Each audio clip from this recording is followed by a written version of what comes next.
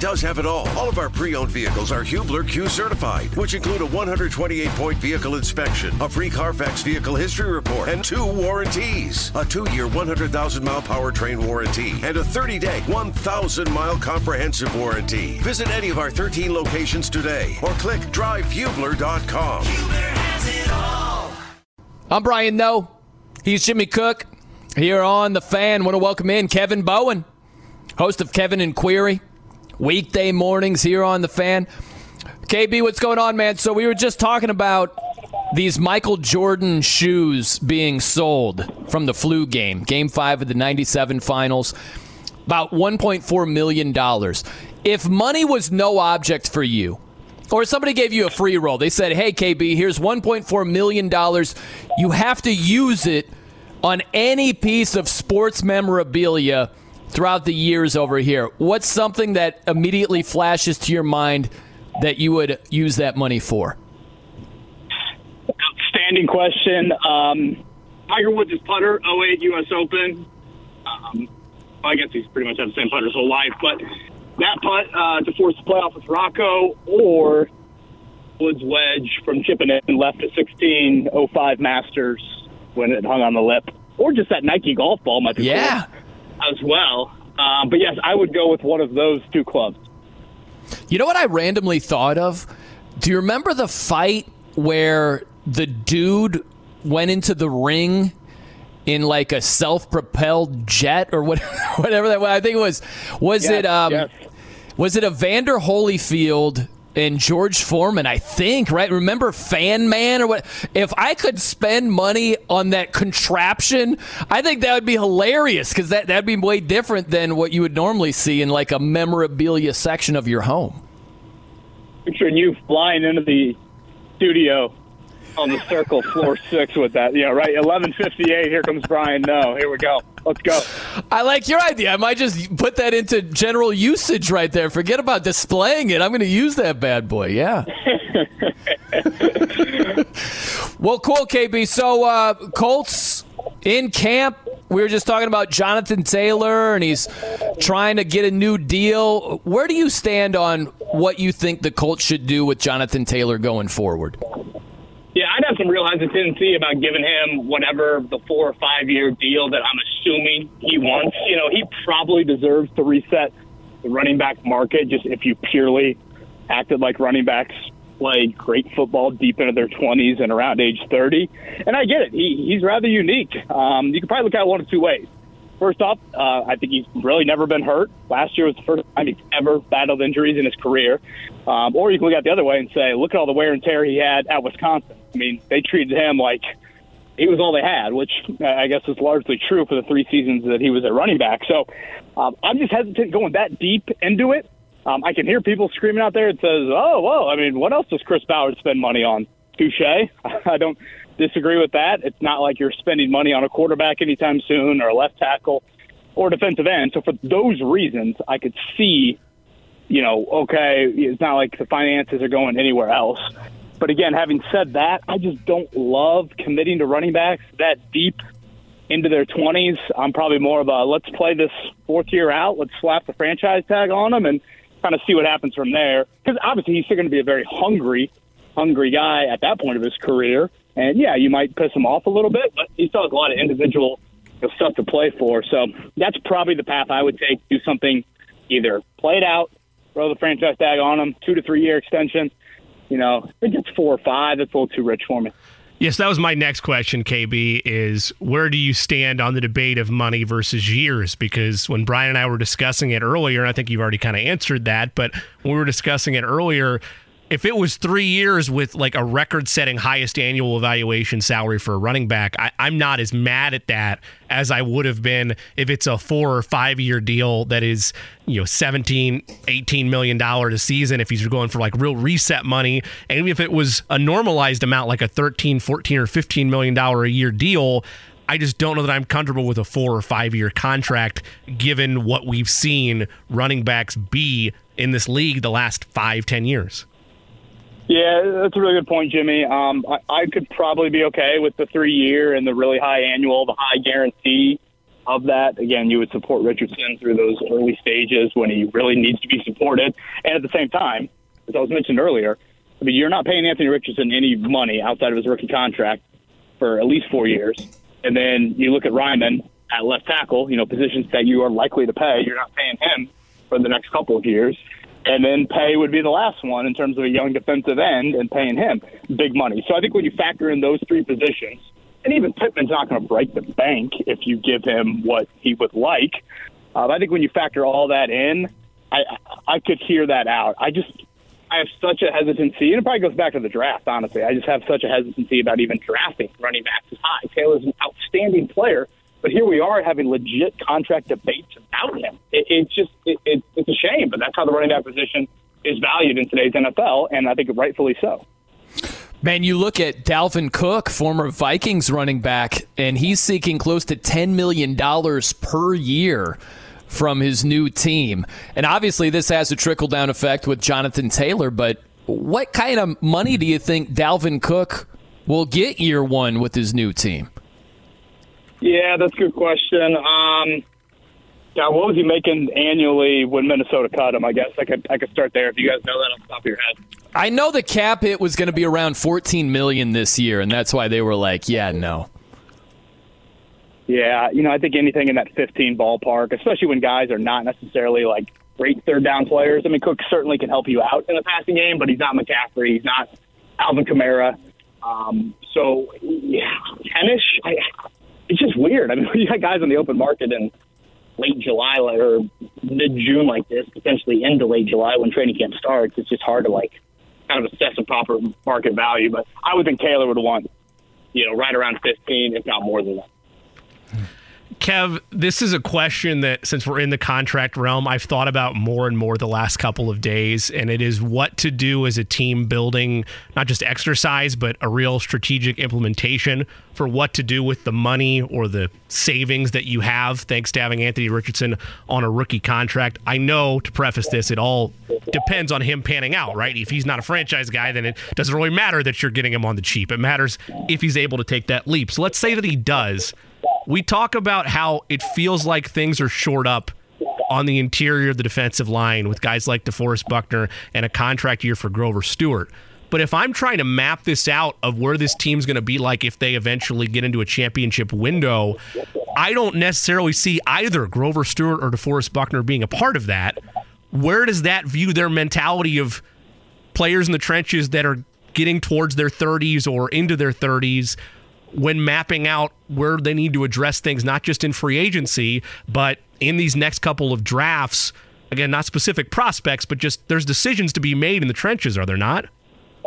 Yeah, and I just think you have to have a total alteration, Jimmy, of your plan. And it's getting away from these rich investments, particularly on the interior of the offensive line. I mean, people are, the Colts should move Braden Smith to right guard. I'm thinking, can you imagine Quentin Nelson, 6th overall pick, making the amount of money he's making? Ryan Kelly, 18th overall pick, making the amount of money he's making. And then Braden Smith, again, 36th, 37th overall pick, making the amount of money that he's making as your three interior spots.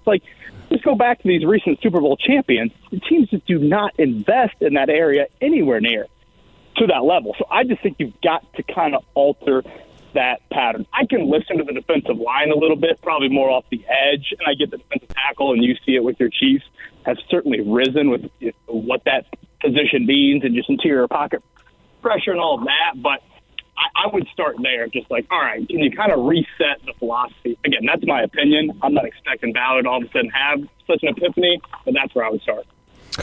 Kevin Bowen joining us here. Kevin and Query, weekday mornings here on The Fan. So, random place I'm going to take you. I'm going to take you to Washington Nationals baseball. Okay, KB? So, there was a call last night that the manager, Davey Martinez, wanted to be made. It was not made. After the game, he said this. I'm over this play. I'm over it, and he clearly was not anywhere close to being over it. So, you as a sports fan, this is what I want to know. What was a tough loss, a painful memory that's been hard for you to get over, and how long did it take you to get over that? I just need a couple of examples from you. God, I'm going to start drinking here at about 1:10 on a Thursday afternoon. Okay, two immediately come into my mind. The Bush Push game, 05. I was there. Yep. Can you believe that, KB? Yeah, I was unfortunately there. I probably threw some things across campus walking back to the car that I regret, but fandom is fandom, and I'm not going to apologize too much for it. And then the other one, which really hurts even more because I'm obsessed with Notre Dame basketball, Elite Eight, 2015? Yeah, Notre Dame, Kentucky, in Cleveland, when Notre Dame, I thought, outplayed Kentucky for the better part of 40 minutes and had chances, numerous chances, and could not get it done over the undefeated Cats, who then came here, lost to Wisconsin. I think Notre Dame could have beat Wisconsin. Notre Dame had already beaten Duke twice that year. That's who Duke beat Wisconsin in the title game. So, yeah, those two I think of way too often. And now that you brought that up, I think the rest of June I'll be thinking about both those games. Man, I'm sorry about that. I apologize, man. Kev, unfortunately, I don't have a necessarily upswing pick-me-up to have for you here because my conversation is still one. I know. You could talk about the Reds. There you go. Hey, Kev, we'll end this interview. Well, Eddie, we could go what? Eddie, we could go any of those San Francisco Giants games from a decade ago in that playoff series.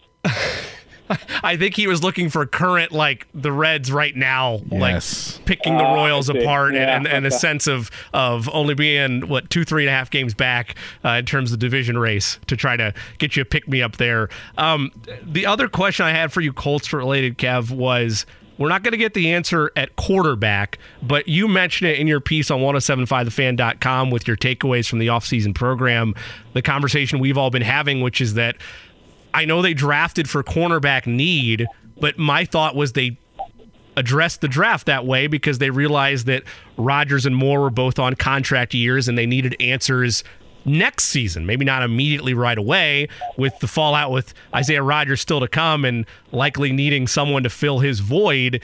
Where were your evaluation on where those rookie corners are, albeit in a small sample size, and wouldn't you like to have a veteran cornerback in here before training camp if that's the route you wanted to go? Yeah, I'm actually okay with no vet there. I've said this before, Jimmy, the last few weeks. Like, positions that directly impact Anthony Richardson, all the veteran support you could want. Positions that don't, i.e. defensive side of the ball, I can live with, having these younger guys, especially when you've invested so much a corner into the young guys. Back to your earlier point about the young corners this spring, it's probably one of the more disappointing parts of the spring is, Juju Brents, the second-round pick out of Warren, he was out the whole spring due to a wrist injury. Darius Rush, the fifth-round pick out of South Carolina, who I really like, he had a nice first minicamp, and then I think he was out 3 straight weeks with a hamstring injury to end it. So, you were starting corners and named Darrell Baker Jr. and Tony Brown. Again, these are not household names at all. It's gotten to the point at corner where Dallas Flowers, who, we saw end the year, decently well, and probably flashed more as a returner. The dude did not play a defensive snap in the NFL or hadn't played a defensive snap in the NFL until last December. And now I would almost call him a definite starter or at least a very, very likely starter entering training camp. That's just kind of where you're at corner. And the guy that maybe has the label as the most disappointing Colt from last year, Kenny Moore, is one of your more indispensable players, given how that group looks. So I know, having said all that, that probably would say, hey, go out and get a free agent. But if those young guys are healthy, which, again, they should be at the start of camp, I can get behind that because I just don't view this season as, must win the AFC South, life or death with it. So that was a little bit of a bummer with how the spring period went in terms of just not a lot of action for those young corners. Hey, KB, good stuff, man. Sorry to bring up memories of the Bush Push game. I really do apologize. Yeah, heading to the nearest tavern. Thank you, Brian. Hey, have a great Father's Day, KB. On that note, have a good Father's Day weekend since we won't talk to you between now and then. Thank you, Jimmy Cook. Appreciate that. Very nice. See you, man. There he is, Kevin Bowen, host of Kevin and Query here, weekday mornings on The Fan. Whether it's audiobooks or all-time greatest hits, long live listening to your favorites. Learn more about Kisqali Ribociclib 200 milligrams at KISQALI.com and talk to your doctor to see if Kisqali is right for you. I'm Brian Noe. He's Jimmy Cook here on The Fan today. Want to welcome in Nate Atkins, Colts beat reporter at the Indy Star, joining us here. Nate, I had a flashback just a second ago. So I worked in Fresno for a little while. Ungodly hot in the summer months.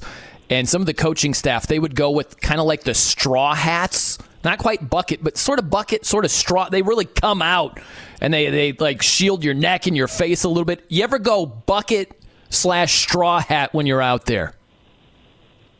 To be honest with you, I never do that, and then I just sweat and complain about it. So I guess I'm not as sophisticated as some of the coaches. I just sort of like throw myself out there and just load up on the sunscreen, try not to get too burnt out there, but then walk back in later and wonder why I did that. You ever get just a gnarly burn out there at camp? I'm pretty religious about sunscreen, so I have you get tan for sure, which is nice. I look less pasty white all the time, but no, I've luckily avoided the sunburn so far. I like that, man. We've been talking about Jonathan Taylor today. He had some recent comments about his contract and wanting an extension. What do you think is the smartest way for the Colts to proceed with Taylor? Well, with Taylor, I think the best model, when you look at him as a player, the type of running back he is, and kind of what his skills really demand in the market. I think I look at a guy like Nick Chubb, who the Browns extended just a couple of years ago, but he's of the top 5 contracts in the league, he's the only one that was less than 4 or 5 years. He got a 3-year deal for $12.2 million a year, which would have that's the 4th highest average in the league.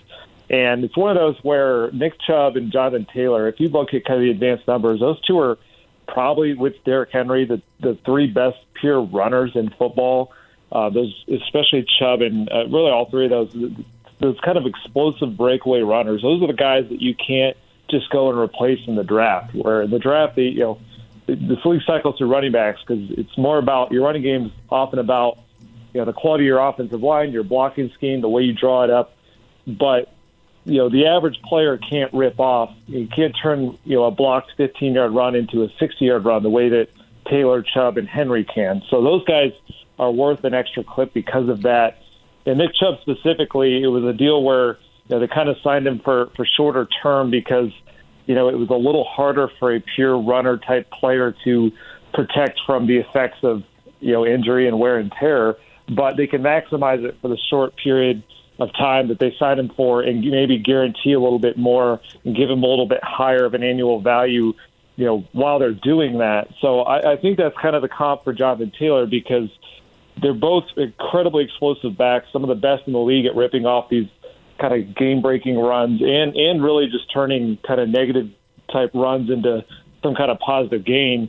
But I think where they fall maybe a little bit short of the top guys in the market, which is Christian McCaffrey and Alvin Kamara, both at more than $15 million a year, is that they're not the receivers those guys are, or the pass protectors, the third down value that not only allows teams to get the most out of them in a passing league, create explosive and just bigger chunk plays that way, but that's also a way for teams to kind of safeguard against the hits that kind of take mileage off a back, is getting them the ball on the perimeter or down the field.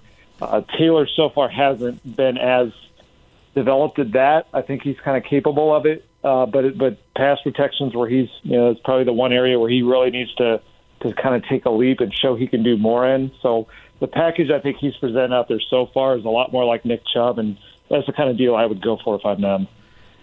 Nate, kind of a two-parter here. First, to build off of your comment regarding his lack of high-level ability within pass protection and not being the pass-catching back that some of the other names you listed, like Christian McCaffrey, who we talked about earlier, is if he was those things, would we still be having this conversation? And then secondly, being a beat reporter on the ground, how did this come up? Because the last couple of days, we've talked about how a lot of Colts players have not been, I don't even say he's creating drama, but they've not been talking about contract discussions like others that are in their same boat could have done. Was he asked this because it's a fair question on the beat to ask, given what's happening with running backs right now? Or did he make it a point to bring this up during availability yesterday?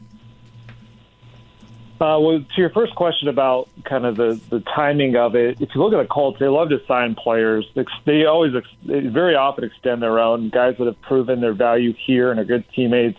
They very rarely let those guys walk, but they usually sign them right before the season. last year was Quentin Nelson. I was literally at a restaurant in Houston the night for the opener, and that news came through that he signed his extension. So the timeline, I think, is kind of following in a similar way. But I do think it would be easier to just say on both sides, yeah, he's no doubt worth the value if he had kind of checked every single box that's possibly out there.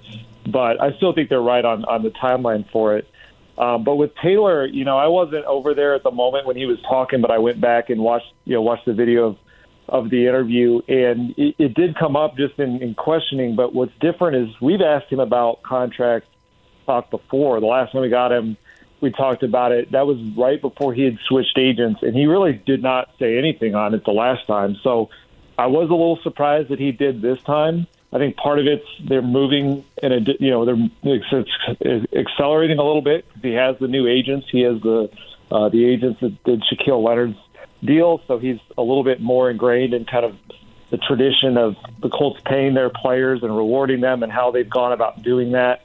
But I thought more of it was that Taylor wanted to kind of stand up for his position across the league, because running backs in the NFL right now a lot of them are coming out and saying a lot on this topic. I mean, Saquon Barkley has really put out a lot out there about his kind of frustrations with not getting a deal yet, with the Giants leaking, some of the offers that they made that he hasn't accepted yet, hinting that he might not be in training camp. Josh Jacobs has not yet signed his tender for the franchise tag that the Raiders put on him. Dalvin Cook got released, and that bothered a lot of players because of how consistently productive he's been, that he has not fallen off yet, and yet doesn't have a place on a team at the moment. And then, Najee Harris kind of stepped up and voiced support for the same topic, because he's a guy looking forward to what his life's going to be. And I think a lot of them are they're just realizing that, there's an understanding that running backs are not what they were in football 20, 30 years ago. They're not going to be the reason that you're a contender solely. But I do think that they're seeing that teams are finding a lot of value out of run games and out of high-level backs, especially when you have young quarterbacks, the way that they can kind of take pressure off both in their production and in the hits that they take away from a quarterback. I think about a guy like Dak Prescott. When he stepped in to the Cowboys in his rookie year, Tony Romo's hurt. He's this fourth-round pick and played super, super well, and a lot of credit to him. But part of it was that he had Zeke Elliott, this pure bell cow back that would, be able to score some, take the pressure off of a rookie to make all the plays, but also kind of let his mobility be an asset without being the focal point that gets a player injured, because Zeke was taking so many of those hits himself. That's what Saquon Barkley was for Daniel Jones, got Daniel Jones paid, and he's wondering why he hasn't gotten paid yet.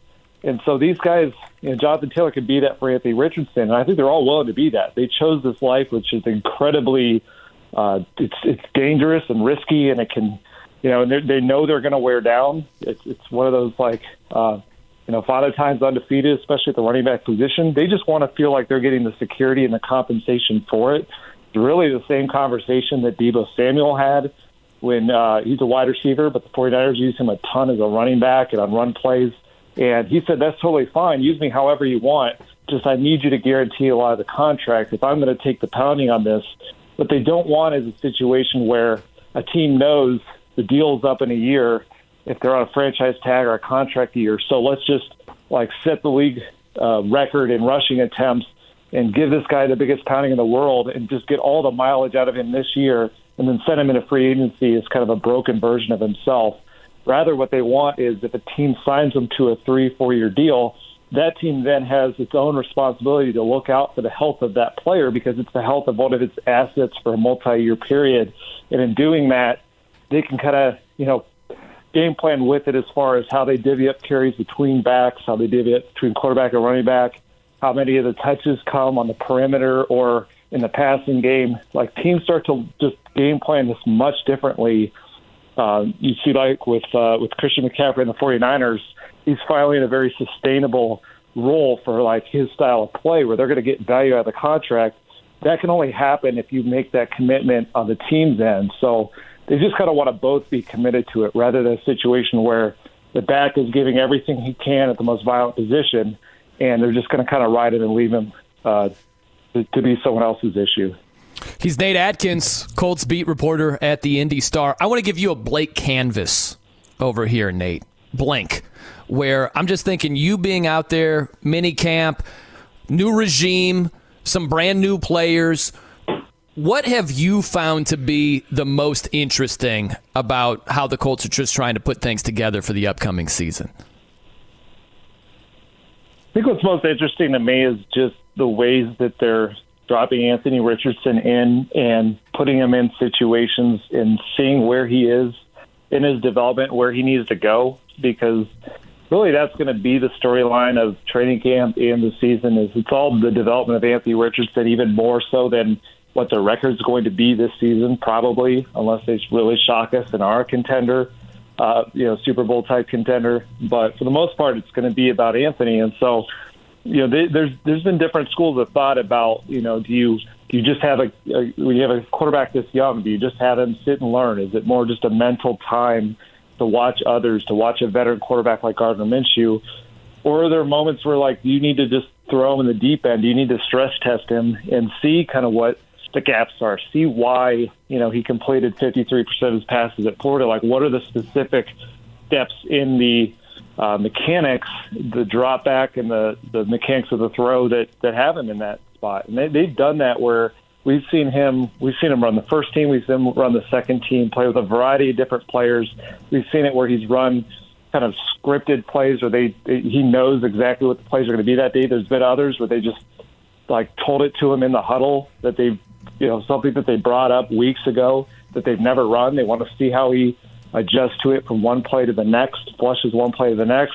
We've seen him in red zone situations where it really stresses the ball placement and the quick decision making. But we've also seen him in kind of these full field 2-minute drill type situations where it's both moving with a sense of urgency, but trying to take those shot plays with his cannon of an arm.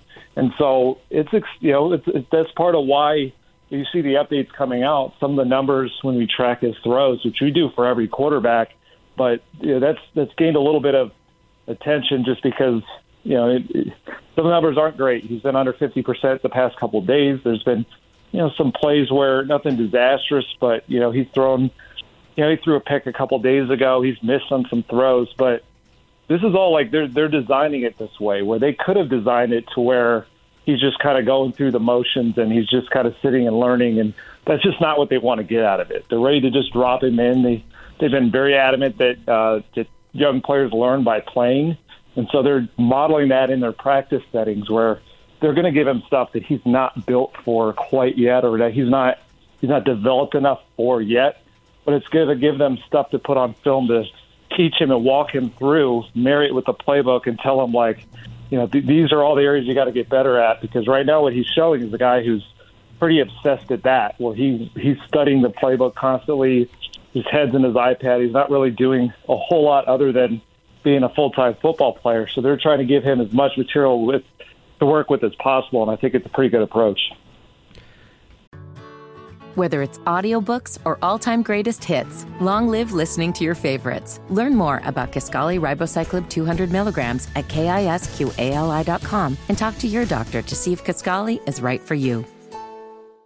Nate, last thing from me, when you look at the contract situations that the Colts are in right now in terms of upcoming extension, you mentioned it and Ballard's mentioned in the past, Jonathan Taylor mentioned in his interview yesterday, that Colts generally take care of their own guys.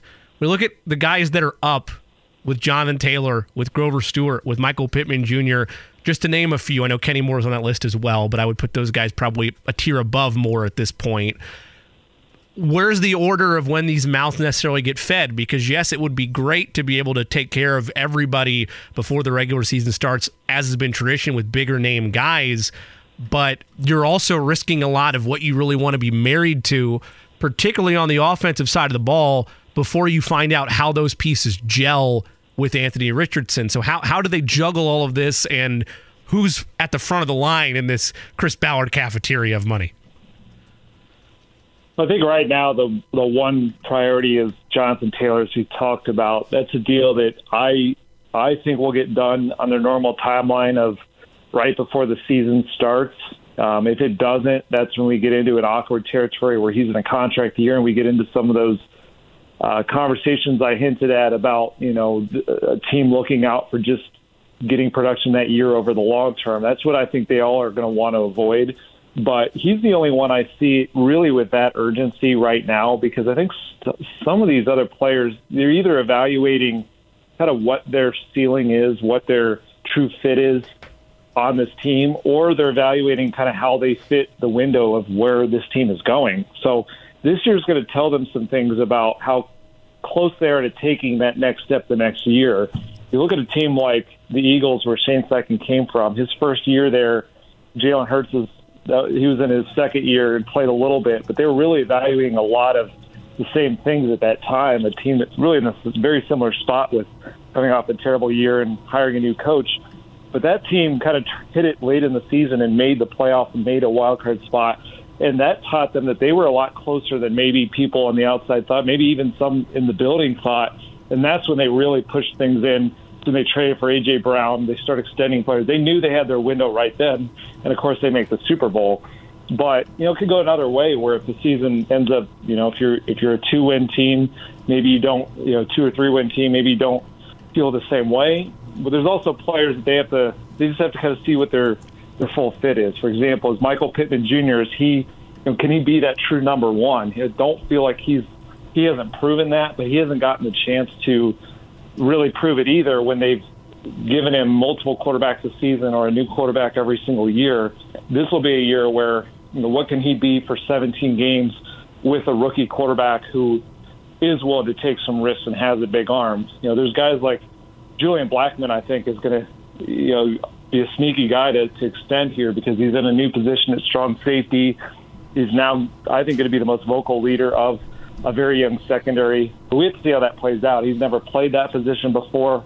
We have to see kind of how the young players around him take to his very vibrant vocal style. I think they'll take to it well, but they want to see how that plays out. So some of these is just too premature to really get too into and understand kind of what the ceiling and what the need is for this player. What makes Taylor different is that he's a running back, that it is a contract year, and also just that, we've seen the peak of him. We've seen him lead the league in rushing by 500 yards. There's no question about what his importance is going to be to the style of offense they're running. So it's more about finding the actual number value for him and getting it done before they get into awkward territory. But I don't think any other player will really have that kind of strain as much that Taylor would if it got into the season.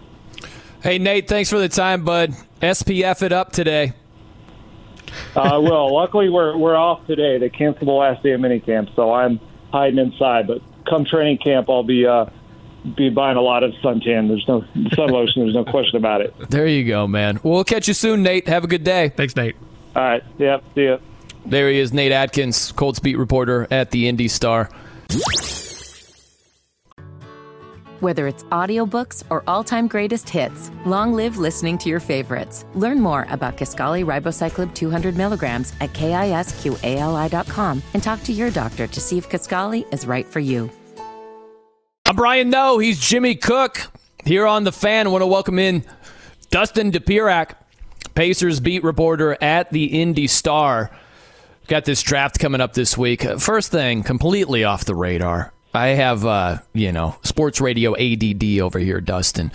Thumbs up or thumbs down on the Three Doors Down song Superman. What would you say about that, Dustin? I'm a fan. That was taking me back right there. I was enjoying it. Yeah, I mean, I'm not a big, there's stuff after that didn't do a whole lot for me, but I remember when that came out on the radio, I was like, this is a pretty solid jam right here.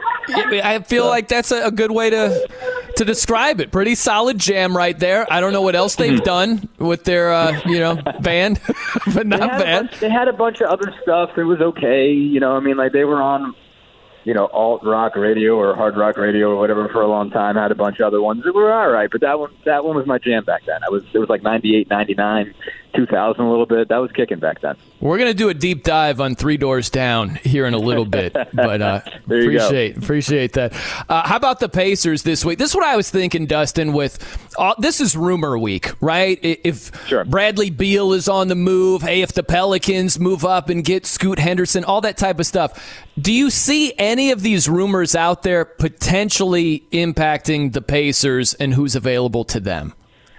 Well, yeah, because I think, it is giving you some sense of what the price is for the second and third pick. And I think if you were the Pacers, you had, like Kevin Pritchard has said, he wanted to be aggressive in this entire cycle, starting with the draft, because they've got a lot of draft capital. Obviously, they got 5 picks, 3 of which are very movable, 26, 29, and 32. They're going to have a hard time moving 55. Obviously, 7 they can use if they want to move up. But, I'm sure that he's been shopping those. I mean, he basically told us, we want to move those. We don't want to bring in 5 rookies. We're young enough as is. That's going to be just not a good roster situation. So we've got to find a way to move these. So we're going to look to be aggressive with that. So they were always going to look at, maybe it would be players, maybe it would be, just moving up somewhere in the draft. But these rumors, basically, if it's going to cause Zion Williamson to get up to 2, well, the Pacers can't get up to 2. They can't match that. And so the other ones I've seen, from the beginning, it sounds like Portland has always wanted players for number 3, ready to go guys, because the idea is that Damian Lillard wants to make a move, so he wants somebody proven. And the general consensus or logic was that they were going to want an elite small forward, and the Pacers don't have an elite small forward. And like one name that I've seen come out a couple times is Pascal Siakam. Michael Bridges is another one. The Pacers aren't going to be able to play on that scale. I mean, I think the only guy that I could even imagine them getting Portland to even look up about would be Miles Turner, and they already have a center in Jusuf Nurkic, and I think Turner can do a little more things for you. I think he's an all-around better player. Nurkic is better at what he is, just being a large human. But Turner gives you a little more, but I don't think that's moving the needle either. So if you're not moving up to 2 or 3, then you're not getting Brandon Miller. And I think that's the one guy that I would really consider making a big move for if I am the Pacers in this draft, because he fits. He obviously fits the role. They need somebody a bigger wing, a 3 or a 4 type, somebody that can defend multiple positions, has a lot of length, and can shoot it. And Brandon Miller is that guy, and did it at a very high clip for Alabama this year. So that's the one guy that you're saying, okay, I'm willing to commit significant, basically significant assets to try and land this guy. And if not, it's like, okay, well, what does it make sense to move up for anybody else? And what would you really trade to try to leapfrog Orlando or Detroit? They are looking at some of the same guys you are, but would they be willing to make that move? And again, what are you willing to lose for that? So I think that the offers I'm seeing out there, if that's what the cost is for pick 2 and pick 3, then the Pacers can't compete with that, and that means that they're more likely staying put than even a guy would have thought. Dustin, whether it's in-person workouts you've visually seen or whether it's workouts that you have seen from Pacers social media or just from the conversations that you've had with Pacers personnel, who of the likely candidates for them to take if they stay put at 7 has impressed you the most or left a solid impression in your mind? We don't get to see much. Basically, they let us in as soon as we're done, so we get to be around them and talk to them and stuff. And so we get to look at them physically and see them maybe shoot some jumpers after. We don't get to see much of the workout, but just from they've all kind of impressed me. Just from it to talk to sort of thing. I think Jarris Walker. The thing that I guess one thing that does stand out is how much Jarris Walker's trimmed up. I think if you look at, you can see it seems like he carries a good bit of weight when you watch him on film, and he definitely seems like he's cut up a little bit. And we talked to him about that, and he said, I've cut out the Wingstop and the Chick-fil-A, so it's made a difference. And so he's already got. Obviously. He doesn't want to give up too much muscle. His size is important for him. I think he measured the combine somewhere maybe 6'6.5", maybe 6 3/4. When I think he was listed at 6'8", 6'9", somewhere in that range. But he does have about a 7'2.5" wingspan. So I think ultimately he needs some bulk. He needs some width. It's important for him to be able to really box out and move some people around on the glass. But he still does have to. His biggest thing is being able to move side to side and guard multiple positions. You can throw him on a guard, he could stay in front of him. That's what he's got to be, because he's, that defense is his calling card. He's got to be able to sell that versatility, and whatnot. So I think that really kind of helps him when you add the explosiveness of the combine. I mean, he was up there as far as highest verticals, max standing. I think that adds something as far as there's something that changed, within the course of a workout. But I think, really, I think it comes down to 4 guys at this point. It's just a question of which of them will be left, because Detroit's certainly going to want at least one of them. But it's Walker, it's Taylor Hendricks from Central Florida. I think they've been really impressed with, and I think if you watch him on film, he is really impressive. He really fits what you're looking for as a guy who could play the 4 and stretch. He's a really good shooter. Cam Whitmore obviously is a huge talent coming out of Villanova. He's a really young guy. I mean, I don't think he might have just turned 19, or he's turning 19 soon. Like it's close right there, and you saw a lot of potential for him. And then you have Oscar Thompson. I think Eamon, his twin brother, will probably be gone, and Eamon's more of a lead guard, but Oscar was a bigger wing, about 6'6.5", with about a 7-foot wingspan and a ton of athleticism. I think he had a 42-inch vertical at overtime elites things. They didn't jump at the combine, but super talented kid, and I think a really high upside. So Detroit's going to take at least one of those guys. Orlando might take another, and it's just a question of which 2 are they ultimately choosing between. Possibly 3. But it seems like each of those guys have been impressive overall. We talked to Grady Dick today. He's an impressive guy. I don't think he's ultimately in play there. I think he'll probably go 9, 10, 11, somewhere in that range. They might, I think, try to trade up from 26 maybe to look into him if they like him enough. I'm sure, again, if someone will take those 3 picks and give you the opportunity to draft Grady Dick, I think the Pacers will be all over it, but I don't know if that's going to work out. But each of those guys, again, I was impressed sort of with the basketball IQ on each of them. You really got to get to talking hoops with Hendricks and Walker, and you can tell they really understand how important it is to be, not just really good on-ball, but off-ball defenders. And that's you can see it in their tape that they're really good at rotations, really good at moving around and switching, and just getting to blocks on the weak side, from the weak side. I mean, there's a lot that's impressive about their game intellectually, and I think that really matters for what they're trying to build and how much they have to make leaps defensively. Would it be harder for you to cut out Wingstop or Chick-fil-A in your diet? Good question. That's a good question. I mean, in a sports writer diet, it's Chick-fil-A because you frequently get free Chick-fil-A. That's that issue. No. Unfortunately, no one's bringing free Wingstop. I mean, Wingstop's better. But how many times in a press box have you got free Wingstop? I don't know that it's ever happened. That's a good point right there. Dustin DePierac joining us here, Pacers beat reporter at the Indy Star. When you look at the top 10 collectively, what interests you the most? Because we know Wemby's going to the Spurs. It's almost like the NFL draft, where it's like the draft begins with the Texans at 2. We know who's going number 1. So what intrigues you the most in the top 10 with all of these teams? Yeah, I mean, there's really a lot, because I just feel like it could go it could go a lot of different directions. I mean, I am interested just in the Scoot Brandon Miller debate. I mean, I presume it's between the 2 of them, and obviously that does if those 2 picks get made by the teams that make them or that have them at the moment, that doesn't necessarily affect the Pacers that much. Like I said, I'm sure that I'm sure they're going to have to try to make a play if they haven't already. You got to call Charlotte and Portland and find out, okay, what's the cost? I'm interested enough just to know what's it going to cost me. Are these picks going to do it or not? So I'm intrigued. First off, if both of those teams stay, if neither one of them move, if it's Scoot first or if it's Brandon Miller first, I'm just intrigued by that to see, is Charlotte going to take Miller because he seems to be a bigger need, or are you going to be willing to put Scoot next to LaMelo and just see how that goes? What is Portland going to do?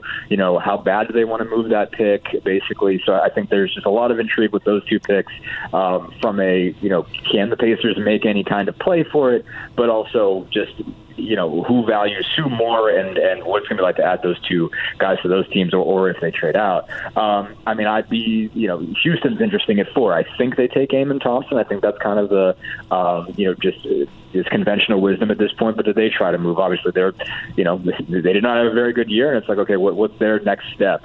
And if they're picking at 4, obviously they would have been hoped to be in that Wembanyama sweepstakes and be higher up. Is Eamon Thompson up for them, or do they try to get out and get more assets, or try to get somebody that's more proven or somebody who's more experienced?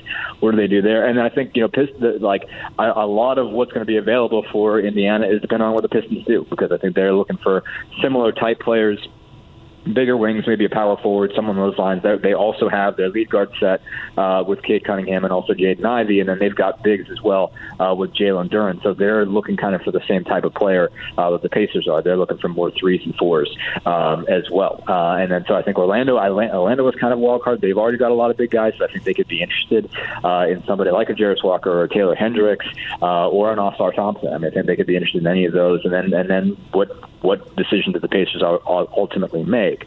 So I really feel like every pick from 2 on has some kind of intrigue, and I'm not sure about any one of them on. It becomes a really interesting draft from that point. But I do think, I mean, you're looking kind of the same pool of guys through about 8, 9, and 10, and then you hit 10. And it's like, I mean, I've just seen mock drafts just all over the place from 10 on. And like Jalen Hood-Schifino, I think he could go maybe as high as 10 or 11, or he could go as low as 18, 19. I mean, I think if you're looking at mocks, it's really hard to kind of get a sense of what anybody from 10 until about 20 is thinking, and it's even wilder from 20 on. So it has a chance to be a very interesting draft. I mean, I think it's the same names for the top 10. It's just how you shuffle them. But from 10 on, I mean, there's a lot of range from where players could go. Dustin, you're the man. Really appreciate the time today, bud. We'll catch you soon. Absolutely. Thanks so much for having me. Yeah, thank you. There he is.